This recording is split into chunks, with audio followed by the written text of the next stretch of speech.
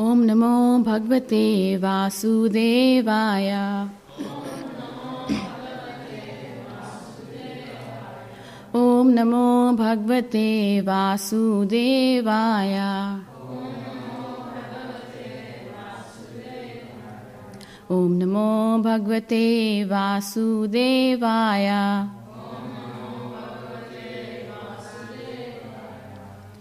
So reading from Śrīmad Bhāgavatam, Canto 4, Chapter 24, Text 26.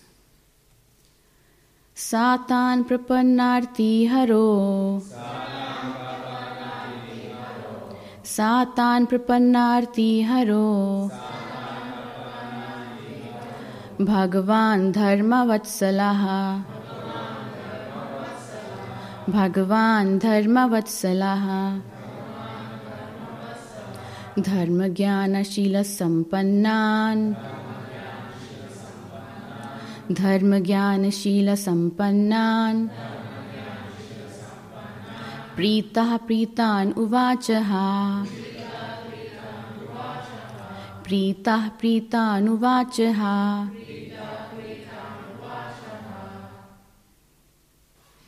Word for word translation. Sa, Lord Śiva. Tan, them. Prapanna arti haraha. One who drives away all kinds of danger.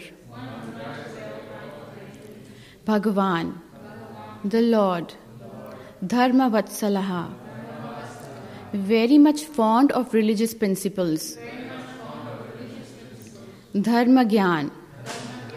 Persons who are aware of religious principles. Shila sampannan. Very well behaved. Pritaha. Being pleased. Pritan. Of very gentle behavior. Uvacha. Talked with them. Ha. In the past. Translation. Lord Śiva became very pleased with the Prachetas because generally Lord Śiva is the protector of pious persons and persons of gentle behavior. Being very much pleased with the princes, he began to speak as follows. Purport by His Divine Grace Srila Prabhupada. The Supreme Personality of Godhead Vishnu or Krishna is known as Bhakta Vatsala, and herein we find Lord Śiva described as Dharma Vatsala. Of course, the word Dharma Vatsala refers to a person who lives according to religious principles. That is understood. Nonetheless, these two words have additional significance. Sometimes Lord Śiva has to deal with persons who are in the modes of passion and ignorance. Such persons are not always very much religious and pious in their activities, but since they worship Lord Śiva for some material profit, they sometimes obey the religious principles. As soon as Lord Śiva sees that his devotees are following religious principles, he blesses them. The Prachetas, sons of Prachin Barhi, were naturally very pious and gentle, and consequently, Lord Śiva was immediately pleased with them. Lord Śiva could understand that the princes were sons of Vaishnavas, and as such, Lord Śiva offered prayers to the Supreme Personality of Godhead as follows.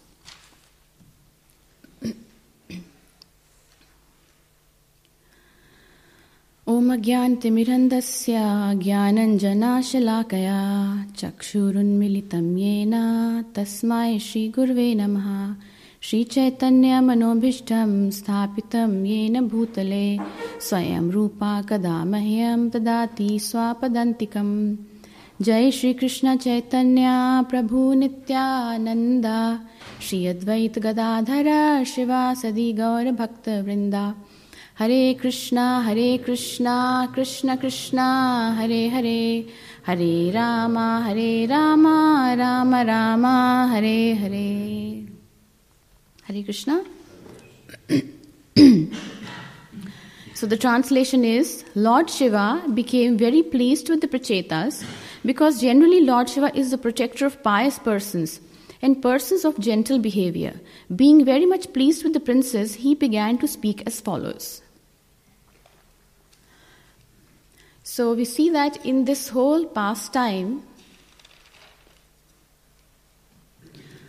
initially it was Maharaj Prithu, and then briefly his descendants were described, and then now there is more emphasis on these prachetas. And in the verses coming up to this particular verse, there is a description how the prachetas, they have decided to go to perform austerities because that was the instruction by their father, King Prachinbarhi. So when they're on their way, they see a beautiful lake. And there's a description of the lake, that the lake is so beautiful that there are such nice birds chirping around. It's extremely peaceful. It's blissful around that place. And there are so many lotuses growing in that lake. And then, who appears? Lord Śiva happens to be there. Now, although from the previous verses, it seems like a coincidence that prachetas have reached this place, which is very beautiful, and it is described that the lake is so peaceful, it is like the mind of a saint.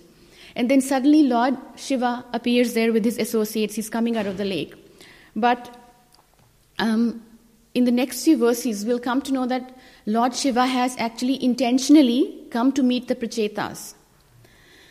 So it is mentioned here, Srila Prabhupada describes that when we are pious, when we have piety in us, then we automatically attract the blessings of the Vaishnavas. You see, prachetas were not performing any austerities, or they were not desiring to meet Lord Śiva.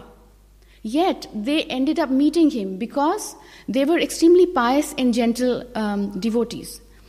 And at this stage, they were not complete devotees because their father's instruction was to perform austerities so that they can become capable of creating progeny. You see, who was King Prachinbarhi? He is, as mentioned in the verses before, that he is extremely perfect at Karam-Kand rituals. So there are scriptures in the Vedas that actually empower you if you do the yagyas, if you follow the injunctions and the rules and regulations, if you give charity, as mentioned in the scriptures. What do you get? You can get opulence, as much opulence as you want. You can gain victory over your enemies. You can gain physical strength. You can gain a big kingdom. So these kind of injunctions are mentioned in the scriptures, and if you follow them, you can attain all these material opulences. So King Prachinbarhi, it is mentioned, was perfect at these Karam-Kand activities. He was very to the point, and he could follow the scriptural injunctions perfectly. And because he was good at that, he was one of the Prajapatis. Just like Swayambhuv Manu and Daksha, he was considered one of the Prajapatis, and then he was given the responsibility of creating progeny. So in that manner, he also then engaged his sons to do so. And because his sons were very submissive and obedient, so they listened to the father. And then Lord Śiva here, he understands that they're a perfect ground. They have perfect consciousness to be given bhakti, to be taken to a higher level. You see, because when we are only performing austerities or giving charity for material gains, then yes, we are pious, we're living a pious life, and then the next birth, we will again take birth in a very pious situation, and we will have a pious life. But we are still stuck in this cycle of birth and death. We are not able to come out of this cycle of birth and death, even if we have piety. So we have to take this piety to the next level, to the level of bhakti. So Lord Śiva is actually trying to give them that. And Lord Śiva has actually specially appeared before them because he knows that he has that consciousness where they can take it up. And Lord Śiva doesn't, as Prabhupada mentions, he doesn't appear in front of everyone, in front of mere mortals. We can't see Lord Śiva. But here he is himself coming and presenting himself in front of these prachetas. And like Yamuna Lila Mataji mentioned in yesterday's class, that Bhasmasur was actually performing severe sacrifices. What was he sacrificing? He was chopping off the limbs of his body and offering it to Lord Śiva. You see how it's a sacrifice in mode of ignorance. You're chopping off your body parts and offering to Lord Śiva. But yet Lord Śiva didn't reject that. He appeared before he was about to chop off his head. So when he still granted the boon he wanted. So that way Lord Shiva is very merciful even to such devotees of his. Then what to talk of people who have consciousness like prachetas. But then we have to understand that piety just in itself is not an end. It's a means to an end. The end being pure devotional service. And Rupa Goswami also mentions in Nectar of Instruction, Niyamagraha, following rules and regulations just for the sake of following them is not going to give you any benefit. You follow the rules because they are conducive to our spiritual progress.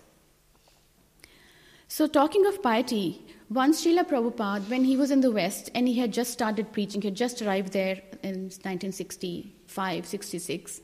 So then the followers at that time, they were still very new, and then they heard from Bhagavad Gita that you have to have some quota of piety to be able to become devotees. So then they asked Prabhupada, how is it possible that we became devotees? Because we were very degraded, we are living a very lowly life. So he actually says to them, he said, I have created your piety, so you don't worry. You just engage in devotion. So you see, so it is mentioned that books are the basis, preaching is the essence, and purity is the force. So such was the great force, divine force of Srila Prabhupada's preaching that outwent all the degraded consciousness, and in came all the four regulative principles. So his disciples who were completely in mode of ignorance, not even mode of passion, they could come to the mode of goodness, they could follow the four regulative principles. And Prabhupada mentions in Prabhupada Leelamrit that these four regulative principles are just the bare minimum. They bring you to a level of civility. You see, if you're not even following these four principles, then you can't even be considered a human being. You see, these are the basics of living like a human being.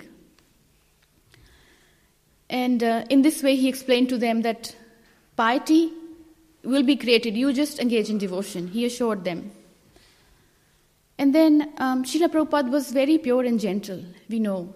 And then in Bhaktivedanta manner, when he was preaching in London, in Bhaktivedanta manner, once after very nice ecstatic chanting and kirtan, and he was leading the kirtan, and then he mentions to the devotees, he said, did you see Lord Śiva and Narad Muni were here? And the devotees were surprised to hear that. And he said, yes, they were here to hear the chanting and the kirtan. So you see, all these people in the world who have material desires, they are trying to attract the attention of the demigods. But the demigods are attracted towards Prabhupada. You see, because he is engaged in something that is even enlivening to them. Whereas when people in general are worshipping them for their materialistic desires, it is still a materialistic reason that their devotees are worshipping them. But what Prabhupada is engaged in is the most enlivening activity, the chanting of the holy names of the Lord. And even the demigods become attracted towards that.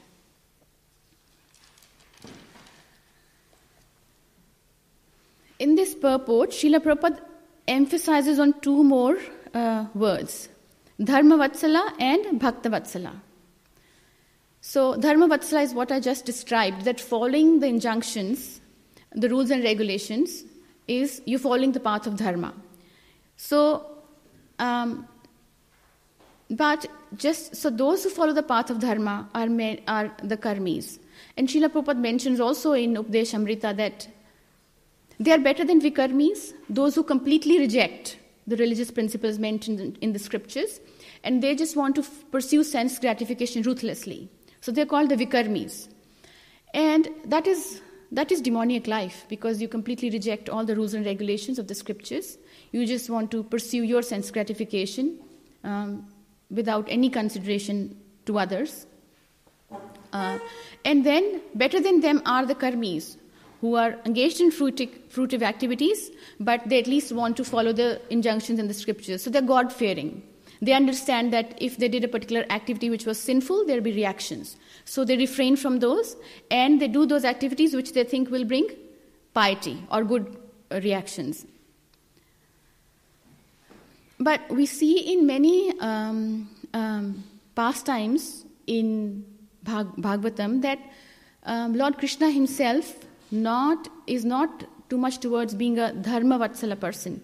He is a bhakta vatsal God. Yes, he is bhakta vatsal. He becomes subjugated by the love of his devotees. And this specifically comes out in his pastime of the Yagnik Brahmanas. So the Yagnik Brahmanas they had accumulated huge amount of bhoga and all other paraphernalia that they needed to do yagya for the Lord, to do worship to the Lord. And Krishna was nearby. He and his cowherd friends, they were playing in the forest. And then the cowherd boys tell him that they are hungry. So he is... So Krishna tells them, okay, nearby is a big yagya happening. Let's go there. They have immense bhoga and let's ask them. They'll give us some and then we can have that. So the Gopa boys, they go to the Yagnik Brahmanas and they request that Krishna and all of us are hungry. Can you please give us some bhoga? And the Brahmanas said, what are these little kids here for? We are doing great sacrifices for the pleasure of the Lord. And these little kids are just coming here for some bhoga and they're distracting our, yagya and all. They just says, no, you can't have that. And so they ignore the Gopa boys. So the cowherd boys, they go back to Krishna, and then Krishna says, okay, let's go to their wives. Maybe they will give us something. So the cowherd boys then go to the wives of the Brahmanas. And the wives of the Brahmanas had heard about Krishna. And they were very attracted towards Krishna. And now when they came to know that Krishna was just in the neighborhood and he was playing and he was hungry, so they immediately gathered whatever paraphernalia they could carry, the bhoga that they could carry, and they took all that to Krishna. And Krishna was very pleased.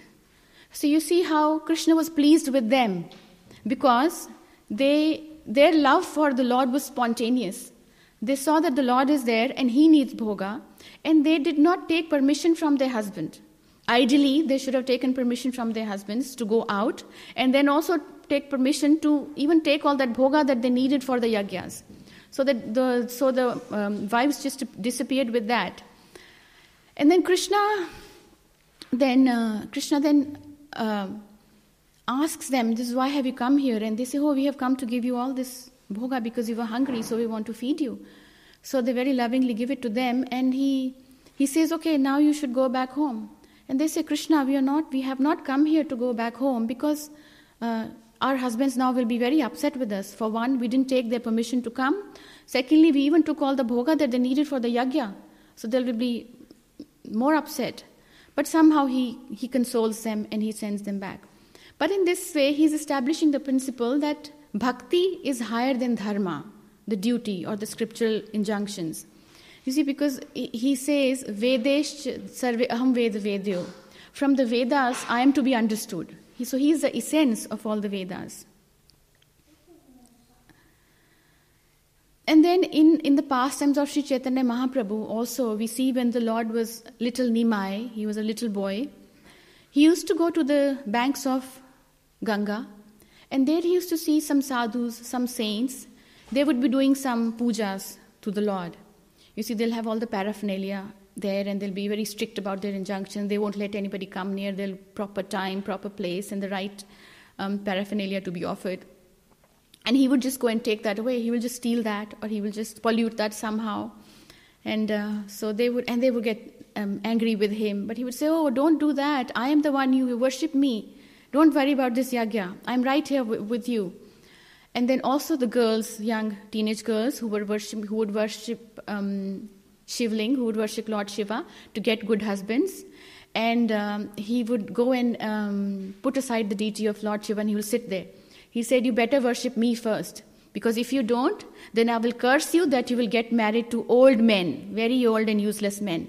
And the girls used to get scared. They said, okay, Nimai, we'll first worship you. So they would first offer their worship to him and then worry about anything else.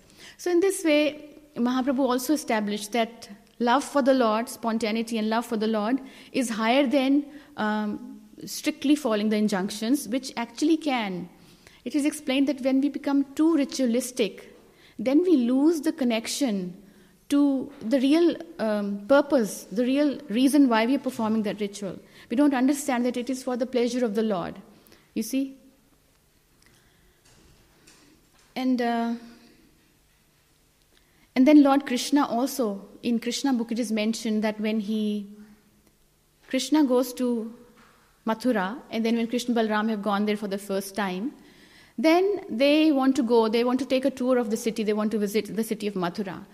So they go there, to Mathura. So then when they are roaming in the city, they come across a washerman. And that washerman is very, because it's Mathura city, and then everybody's serving Kamsa. So he had these beautiful clothes, which he said, they are meant for Kamsa. And he wouldn't give it to Krishna. He was very strict and arrogant about that. And then Lord Krishna actually killed him and took the clothes. But at the same time, when he went to Kubja also had made some very nice sandalwood paste. And that also was meant for Kamsa. But when Krishna and Balaram came to her, and they said, can we have this paste? She was so full of love and emotions for them. She very lovingly put that paste on their bodies. And Krishna was very pleased with that. So, and then he just, on the chin, he just pushed Kubja up. And Kubja was actually a bent woman, was very bent. And she turned into a beautiful woman. She could walk straight after that. And even in Mahabharata, there are many incidents where Lord Krishna actually doesn't follow the rules. For example, during the battle of Kurukshetra, when Arjuna was about to kill Karna, he first hesitated because Krishna said to him that Karna's chariot is now stuck in the ground and he's struggling to get that out, and he's unarmed, and this is the right moment. You should now shoot an arrow at him. And then Arjuna says, I can't do that. The rule is that you can't shoot an arrow, you can't fight with an unarmed warrior. So he is right now unarmed, I cannot. But, and you see, Karna had got this curse. It was a curse on him. That's why he had actually accidentally killed a cow, because of which he had the curse that this situation would happen when his chariot got stuck in the ground, in the battlefield. So he was struggling to get that out. And then he also had this curse that at the moment of his life when he will need to remember the mantras the most to shoot arrows, he will actually forget them. So these two curses actually came upon at this point. This was the weakest point of his life. And then that's the time when Arjuna was asked to shoot the arrow. And then Krishna actually also reminds him that Karna didn't follow these rules of the war when he and Duryodhana and so many other got together and they killed little Abhimanyu.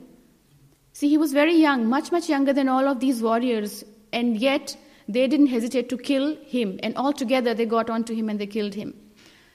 And also when in the Asat Sabha, in the assembly of the Kurus, when Draupadi was robed, they didn't follow any rules. So in this way, then when it was time for Arjuna to kill Karna, then Krishna reminded him, you cannot hesitate now, you must do it. This is the time. So then Srila Prabhupada explains that dharma, what exactly, you see the dharma in English, it is just translated as duty. So duty means you have duty towards your family, your society, country. But this is a very restricted and incomplete definition of the word dharma. You see, because dharma actually means, dharma is that which does not change. So when we are a small child, one is a child, then our dharma is to study, listen to the parents. When you grow up, your dharma is to get married, have children, look after your wife and children. And then you grow up more, then you grow older, it changes. But dharma is meant to be eternal, something that doesn't change no matter what stage you are of life, and whether you're a man or a woman, or you're old, you're young. And that, Prabhupada explains, is the dharma of the soul. So when we talk of dharma, it means sanatan dharma, eternal. It will remain eternal. And Srila Prabhupada gives that classic example of just like the fire. Dharma means an inseparable quality. Just like when you have a fire, you will get light and heat. It is natural. You cannot take away light or heat from fire. So similarly, he says this is the intrinsic nature that we all have within us. So just as fire has this intrinsic nature of giving heat and light, water has this intrinsic nature of making wet. You cannot touch water and expect that you wouldn't get wet. So that comes naturally to water. You see, and then he says, to the soul, it naturally occurs to be a servant and to be the servant of the Supreme Lord, Krishna. But because we become covered over, then we are not serving Krishna, we are serving Maya. We are still serving because that is our intrinsic nature. But because we have become bewildered by the illusory energy of the Lord, then we are now serving Maya instead of Krishna. So that's how dharma is translated. It is as is mentioned, Jivera Swarup Hoye, Krishnera Nitya Das. So we are eternal servants of the Lord. That is our original Swarup. That is our original spiritual position. And also in Bhagavad Gita in chapter 18, Krishna also mentioned, he says, Sarve Dharmam Paritajya. So he's actually talking about all these material duties that we mostly relate to. He says, you surrender to me and you give up all those external duties that you're so attached to, and you surrender unto me and you give up all protections, and then I will protect you. Yeah, he says, I'll take away, I'll deliver you from all your sins. You do not fear. So that's why when Draupadi was being disrobed, she was initially trying to protect herself because her husbands wouldn't, and Bhishma wouldn't. She pleaded to all of them, but they didn't protect her. So when she realized she had no other hope, then she took her hands up in the air and she completely focused her mind on Krishna. And there she was protected by the Lord. So that is the kind of surrender the Lord expects from us when he says, Sarve Dharmam Paritajya. Do not rely on any other sources of protection. You see, because as is mentioned in Bhagavatam, they are all our family members, all our relations, they are what? Fallible soldiers. They will all fall down one day. They can't protect us. Nobody can protect us. Only the Lord can protect us.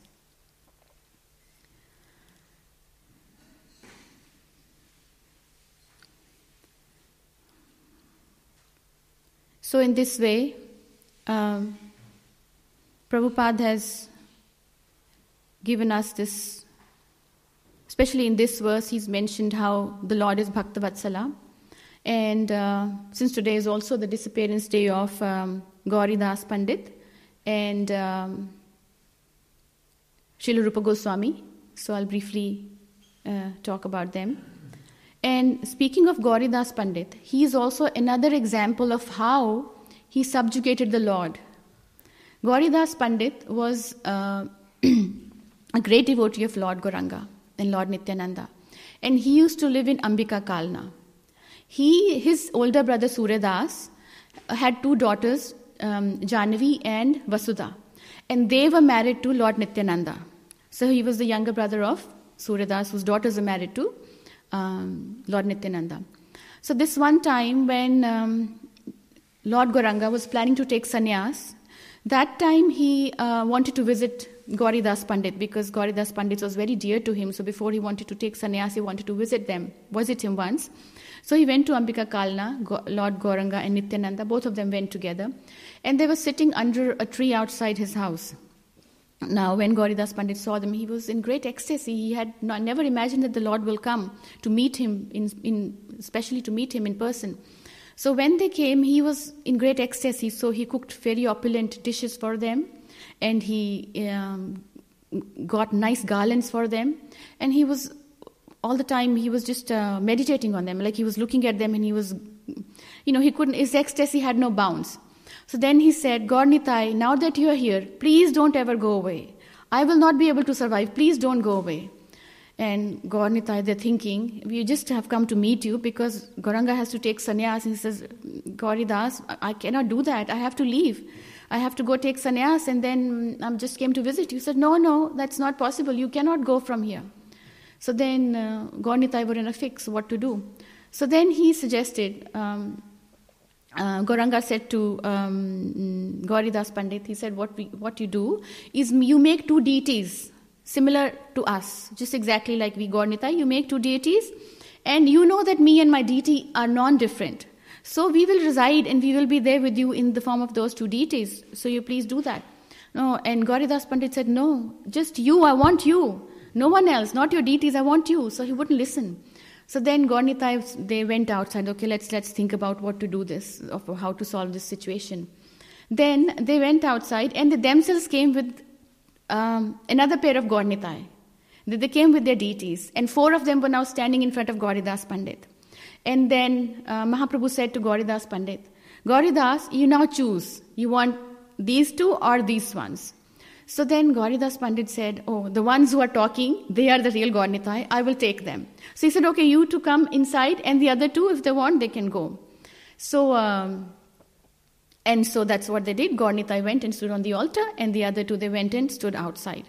And then after some time, that these 2 had become deities, and those 2 were walking away. And then he said, no, those 2 are going outside, should come inside, and these can go. So then Gaurnitai outside came inside, and they stood on the altar, and these 2 went and walked outside. And he got confused. He said, actually, it doesn't matter which one of you stay and which one if you go. It doesn't matter. So at the end, he realized that the Lord and his deity's form is non-different. It's completely non-different. And then later on, when he had these deities in his home, they actually used to talk to him, and he used to interact with them. He would cook numerous dishes for them, and they would eat that bhoga. They would actually honor that bhoga. And then he would eat their remnants. And then sometimes they would enact pastimes, because Gauridas Pandit is none other than Subal Sakha in Krishna Leela. So one time, Mahaprabhu said to Gauridas, do you remember our Krishna Leela? He said, I am Krishna, Nittai is Balaram, and you are Subal. And then suddenly all 3 of them took the original forms of Krishna, Balaram, and Subal, and they were enacting the cowherd pastimes of Krishna Leela. So in this way, Gauridas Pandit had very enlivening pastimes, and the whole of his life he served these deities of Gaurnitai. And then when he became old, then Gaurnitai would often request to him, he said, Gauridas, you are really old, and it is a really lot of hard labor for you to cook so many dishes for us. You please make 1 or 2 and we'll be satisfied. And Gauridas wouldn't listen. So one day Gaurnitai said, they just pretended that they are angry with him. They said, oh, we don't want to eat, we are not hungry. So then Gauridas also understood what the issue was, and he also said, okay, I am also not hungry, so let 3 of us not eat and let's just go hungry. So, and then Mahaprabhu smiled and he explained to him, he said, we have been telling you not to cook so many dishes, so you please stop, you cook only a few and we'll be satisfied. And then Gauridas Pandit said, okay, so today you eat and tomorrow we'll look into it, we'll see what to do. But he never stopped. Till the end of his life, he kept cooking numerous dishes for them and they could do nothing about it. So in this way, Gauridas Pandit served these deities of Gaurnitai who were none other than the actual Gaurnitai. So you see how the Lord is Bhakta Vatsala. He actually came and lived with his devotee because that's what he desired. You see, that's how enlivening and sweet the Lord's interactions are with his devotees, those who actually are so pure that they can actually capture the Lord. And then Gauridas Pandit had this disciple Hridayananda. So once Gauridas Pandit, it was the appearance day of Mahaprabhu was approaching. So Gauridas Pandit would usually celebrate it with great opulence and invite all the Vaishnavas in the neighborhood and everybody would come. And so then to do that, he would go to his disciples to collect some donations. So this one time he asked Hridayananda to stay and look after the deities while he goes away and gets some donations so that they can have some opulent offerings for the Lord. So he went away and he was gone for a few days. And Hridayananda is very lovingly looking after the Gaurnitai deities. So it was only 3 days left to the appearance day of the Lord. And Hridayananda got worried that that my Guru Maharaj usually sends out invitations, and now there's only 3 days left and the invitations haven't gone out yet. Maybe I should send the invitations. So he personally writes those invitations and he sends out to all the Vaishnavas. And then Gauridas Pandit arrives the same day. So although in his heart he was pleased that Hridayananda has done the right thing and he sent out the invitations, but externally, just to test Hridayananda, he said, "Oh, you are trying to be so independent that without my permission you decided to send out the invitations on your own." So then he sort of was chastising Hridayananda. He said, "Oh, you don't deserve to live here anymore, you just go." So Hridayananda accepted the chastisement, but he did not get upset, and he went and started living on the bank of river Ganga, just at a small distance from where Gauridas Pandit's house was. So then one time, there was this huge, some businessman came in a boat, and he gave a lot of donation to Hridayananda. And Hridayananda thought it is best to give it to his Guru Maharaj, so he brings it to Gauridas Pandit.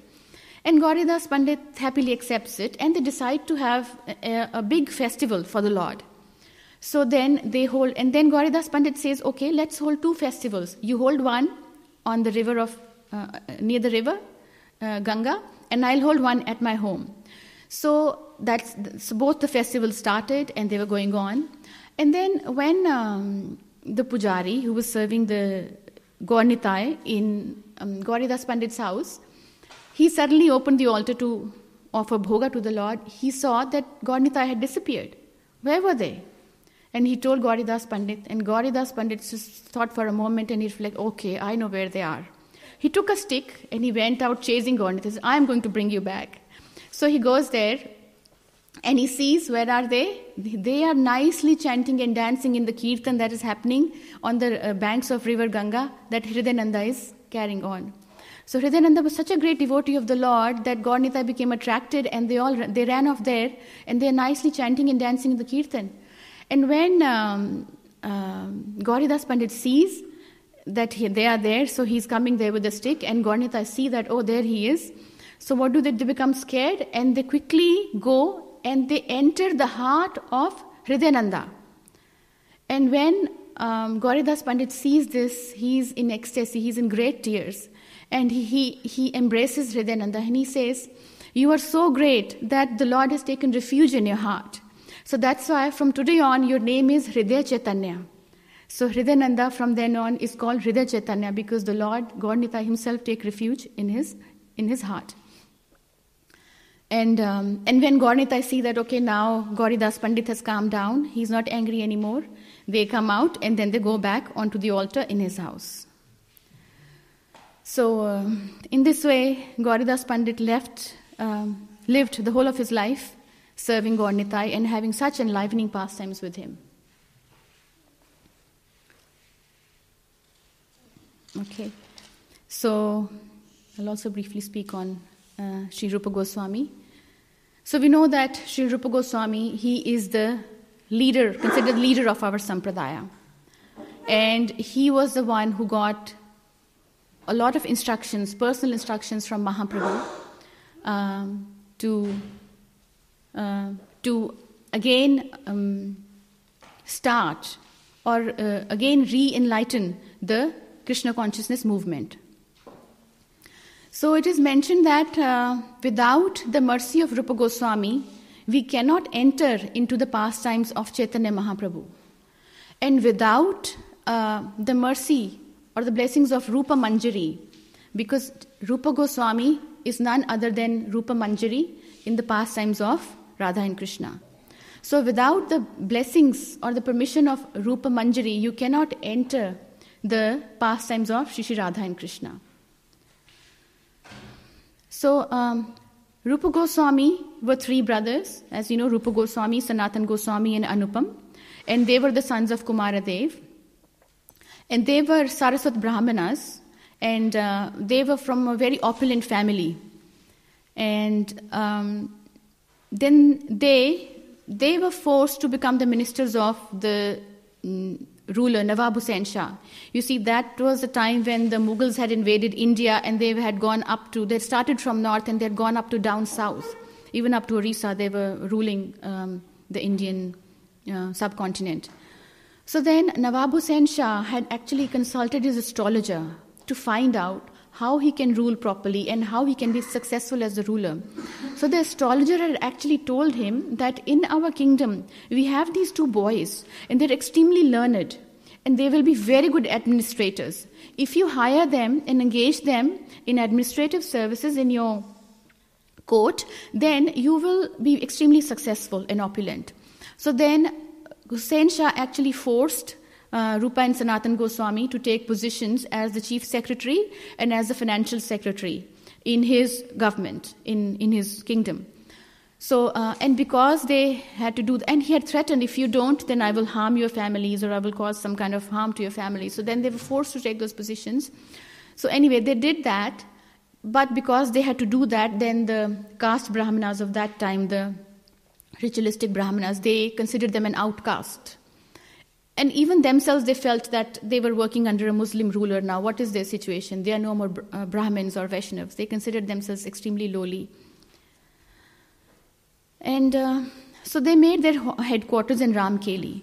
So although they were serving the Hussain Shah, they were in the Muslim ruler, their minds were constantly focused on Mahaprabhu. And they were praying to Mahaprabhu somehow if they can come to him and meet him and serve him, then that will be the perfection of their life. So they were extremely desirous of meeting the Lord. So then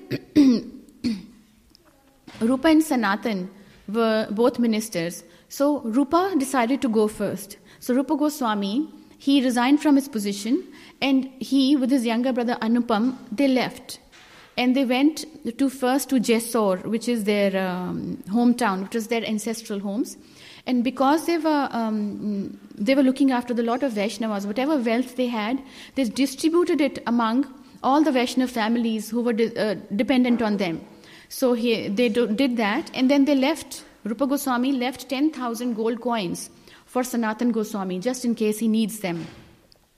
And as we know, he did need them, because after Rupa Goswami had left, and when Sanatan told Hussain Shah that he also wants to leave, then Hussain Shah had become upset and he had imprisoned Sanatan Goswami.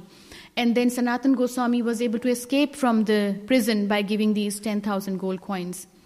So in this way, Rupa Goswami, he was able to escape first, and then Sanatan Goswami had followed. So when Rupa Goswami came to know that Mahaprabhu he has left Puri and he is going to Vrindavan, so he was able to meet Mahaprabhu in Prayag. And we know the famous incident of Dashamaved Ghat, where they both had a very nice discussion, and where Mahaprabhu discussed the different levels of bhakti in detail with Rupa Goswami. And he gave him two main instructions. One was to find out the pastimes, the places of pastimes of Radha and Krishna in Vrindavan, different places of pastimes, and re-establish temples there again. Because you see, the Mughal ruler Aurangzeb, when he came to power, he became very envious of the opulence of the Vaishnavas. From his red fort in Delhi, from his palace in Delhi, he wasn't able to see anything except a huge building, which was in Vrindavan. And what was it? It was the Lord's temple there. And what he had done was, he sent his soldiers and destroyed the 3 floors. Now what we see is only 2 floors of the temple. So in this way, he destroyed many temples. And that's why a lot of the deities of the Goswamis, and even prior to them, Lord Krishna's grandson had established many temples. So those original deities were moved to Jaipur.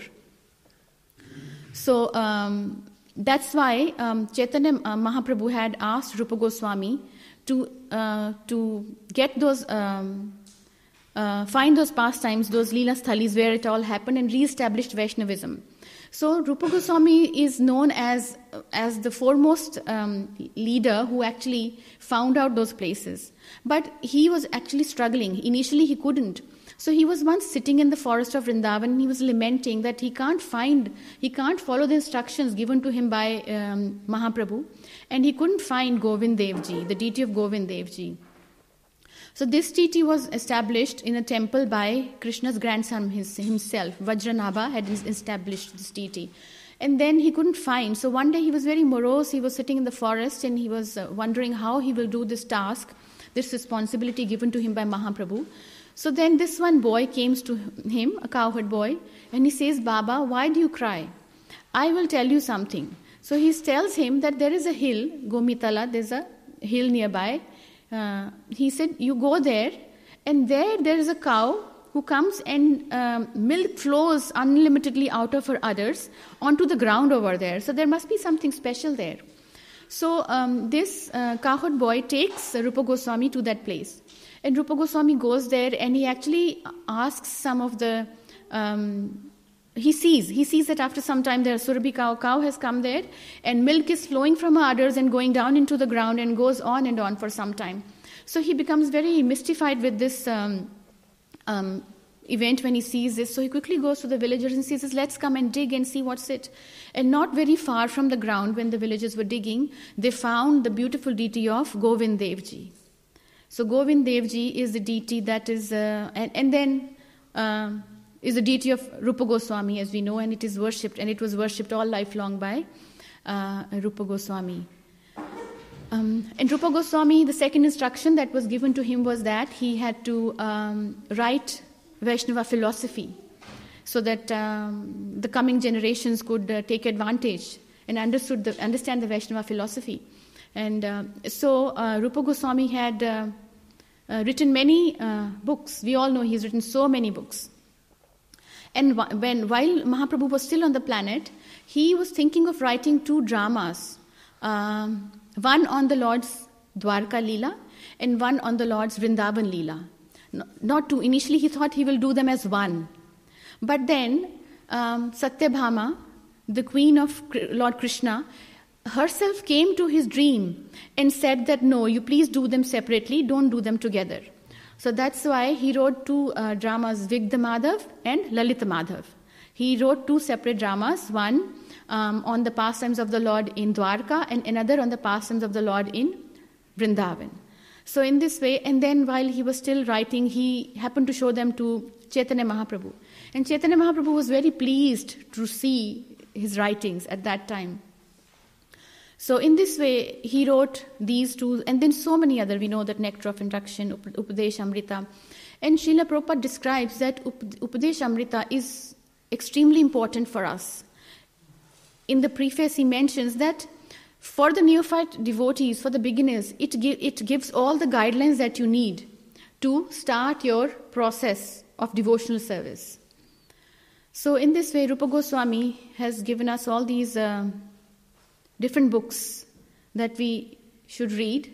Prabhupada always said we don't read enough, that we should read and then also preach to others.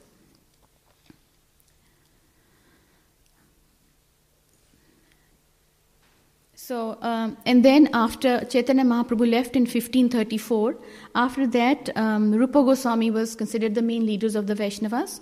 And he took the responsibility of the Gaudiya Vaishnava tradition and brought it forward. And then after that, as we know, then Jiva Goswami was the primary leading person who also wrote many books. So I will stop here and see if there are any questions or corrections or comments. Yes, Prabhuji. You were mentioning about the gopis in Vrindavan and how they were worshipping Lord Śiva.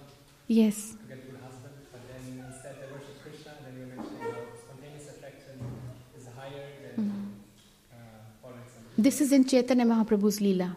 The ladies at that time were worshipping Lord Śiva, and Nimai said to them, look, you have to worship me, otherwise I will curse you to get old men as husbands. So now my question is that is there any instances for practicing devotees where we can bend the rules and regulations because of spontaneous attraction to Krishna? So the very fact that we are practicing devotees, that means we are practicing to become devotees. We have not become devotees yet. You see, we are not our quality of devotion is not that what Mahaprabhu is talking about. You see, our quality of chanting the holy names of the Lord has not come to the level that Mahaprabhu is talking about. So for us, bending rules and regulations means we are following our own mind. We don't want to follow the rules. We want to do the Lord's service, but we want to do it the way we want. You see? And that is not good for our sadhana. That's the thing. Having said that, Dharma Vatsala, Bhakta Vatsala is better and spontaneous love to the Lord is better, we have to make sure, we have to understand that we are not at that level of spontaneous love to the Lord yet. Are we? We are still practicing to become devotees. We are not devotees yet. We have to, Bhujan Prabhu makes this point very clear, that just because externally we dress up like devotees, we wear dhoti and kurta and tilak and kantimala or saris, and that doesn't make us devotees. Externally we have learned to dress up like devotees, but internally there is a lot of work to be done. There's a lot of cleansing to be done, you see. So that's why for us following rules and regulations is of utmost importance. But not ritualistic rules and regulations, but rules and regulations that help us progress in spiritual life. Right? For example, Prabhupada says we should follow cleanliness, truthfulness, austerity, mercy. And if you see, Prabhupada himself wasn't living like a strict Brahmana as per the scriptures. He was living like a Vaishnava, like a devotee. His whole routine was planned according to what preaching program has he to go next. The other day, we recently had last Sunday, I think we had the orientation session for Bhakti Shastri. So all the students who had enrolled or expressed their interest to do Bhakti Shastri, we were having a session, and Anirudh Prabhu was addressing them. So he mentioned this one thing. He said that how it actually started was that a lot of devotees had not read Prabhupada Leelamrit. You see, what is the purpose of reading Prabhupada Leelamrit? So that we can develop love and a connection with Prabhupada, right? The more we know a person, the more we will like him and the more we will follow him. If you still haven't developed enough familiarity, enough affection and reverence towards Prabhupada, why would we follow him? So when you say you're an ISKCON devotee and you don't know Prabhupada, how much will you be able to do? It'll be limited. But that's the point Anirudh Prabhu was making, that if you don't read Prabhupada Leelamrit, then you can't do Bhakti Shastri. That's a prerequisite. So then he asked all the students who were sitting there, all the devotees, that are you following Chaturmasya Vrat? Some of them said, yes, we're following. He said, forget about the Chaturmasya Vrat and read Leelamrit. Because you will become closer to Prabhupada and you will assist him more in preaching. You see, you will assist him more. Because you have to understand, Prabhuji, Prabhupada Leelamrit is so sweet, and the amount of sacrifices he has made, your head will hang in shame. Really, your head will hang in shame, because we are just enjoying the facilities that he has left behind for us. We are just living in our comfort zones. We are not pushing ourselves out of our comfort zones to do more and more for Prabhupada. So that's the mood. So follow rules and regulations to progress in bhakti. So if that requires you to put aside your Chaturmasya Vrata and read Prabhupada Leelamrit, do that, because time is only 24 hours in the day, you do that. And then Anirudh Prabhu also mentioned where it was the second month of Chaturmasya where you're not supposed to eat yogurt. And Prabhupada was feeling a lot of heat in his body. And so he asked one of his disciples, give me some yogurt. And he said, oh, Prabhupada, it's the second month, you can't have it. And Prabhupada said, oh, you're going to stop me from having yogurt now? And he took it and he had it. You see, because he has to keep himself fit to preach. He was working towards a higher mission, towards a higher goal in life. So, Prabhupada was not a fanatic about rules and regulations, but then at the same time, follow rules and regulations to progress in spiritual life and to preach. That's the purpose. Right? For us, giving up rules and regulations because it's also a rule that you should have read Prabhupada Leelamrit. And if you don't read it, we can't. We are spontaneous lovers of Krishna. Why do we need to read Prabhupada Leelamrit? That's not fair. So you see, don't bend and break rules, because we are right now not qualified to bend and break rules. We are not at that level yet. The level that Mahaprabhu is talking about of devotees, of being qualified to call a devotee, we are all not there yet. We are practicing devotees. So we are practicing to become devotees. Does that make it clear, Prabhu? Thank you. Anything else? Yes, Hemant Prabhu.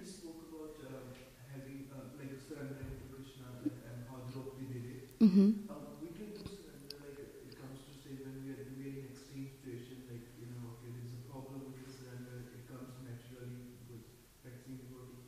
But when you're on day-to-day level, very comfortable, start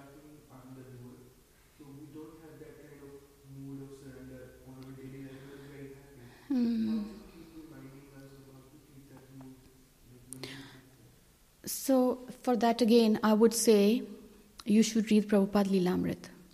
Because when we are reading Lilamrit, we are actually associating with him. And when you're associating with him, you will become compassionate like him. I'll give you an example. Like yesterday, we had huge crowds. You were all there to do Jhulan. And you saw this massive crowd. And our temple seemed small for the amount of guests we had yesterday and the devotees we had yesterday. So, and what was happening was I was outside, I was watching everybody. We are all supposed to be in a queue. So but nobody was in the queue, they were crowding. They were not queuing, they were crowding. So there was a big crowd of devotees right from the door of the temple up until to the kitchen. That's how much the crowd was, up till the kitchen, okay?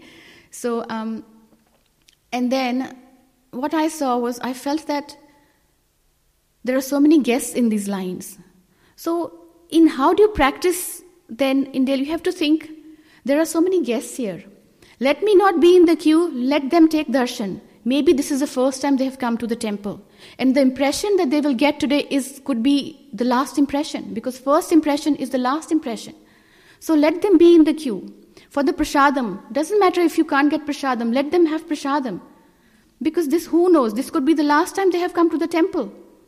So you see, this is how in our daily lives we have to see in every situation, okay, what should I do now?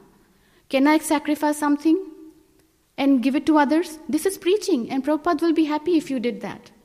And sorry to say this, Hemant Prabhu, but mostly what I saw yesterday was the guests were not jumping the queues, the devotees were jumping the queues. Those who are very familiar and they think that they know the temple more, they are regular, they're doing service, so it gives them the right to jump the queues and be in front. That's not the mood that Prabhupada would appreciate. You should think, what would Prabhupada think if I did this? No? Yeah, so that's how we have to practice. Give others a turn. Who knows, this could be the first time or the last time they came here. So you have to be in that preaching mood all the time. And how can you be in that mood? If you read about Prabhupada's life, he made a lot of sacrifices. And even his followers, his disciples, they made a lot of sacrifices for him. They gave up everything. So you will read, Lilamrit mentions about how they also sacrificed their entire lives for him. That will help. That will help you come out of your comfort zone and not just think about yourself all the time. Yeah? And then we can do wonders. These are little things. I mean, devotees can move mountains, but we have to start from these little things, and then we can do wonders for Prabhupada. Yeah? Thank you. Any other question or correction? Yes, Krishna? Oh, 3 questions. Okay, quick, because we're running out of time here.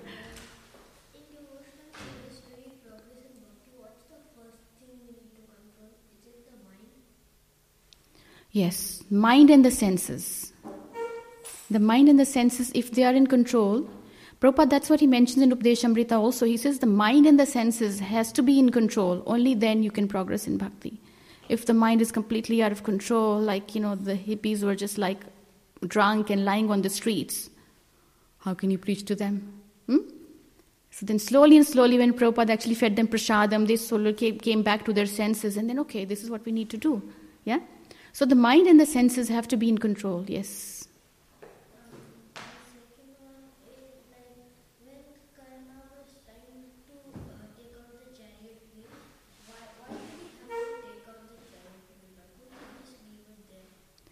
Because how can he fight without the chariot? See, some warriors, they fight on chariots, some are foot soldiers, and some fight on elephants. So they're different. There is cavalry, and there is, different levels. So he was the one who was trained to be on a chariot and fight. So he wanted his chariot to move so that he could fight. Yeah? Okay.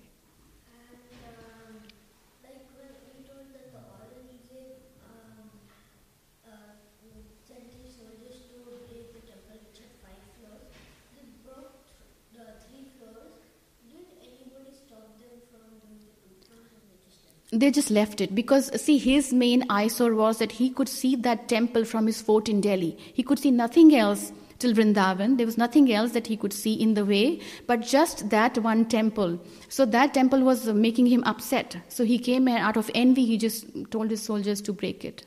That's why he did just that temple. And of course other temples also. But when he had done the 3 floors, he thought he had done enough. So then he left that one alone, and then he destroyed other temples also. That's it? Okay. Yes, Dhruva Prabhu. Now that you have observed that the guests are getting ignored in the queue, as a management, you should make a separate line for the guests and let them go ahead. And that's possible. We should have a separate queue for devotees and separate queue for the guests. And let the guests go ahead all the time. Prabhu, that can be done, but why can't the devotees learn to give way to the guests? We want to cultivate that mood. You see, instead of separating and, okay, you have this and you have this, no, be together and learn to share. Where is the compassion? Where is the preaching mood? They should. Yesterday they were trying to do it, but by the time they didn't have enough crowd management people, and they had bigger crowds, so it went a bit out of way, but they are more aware now. So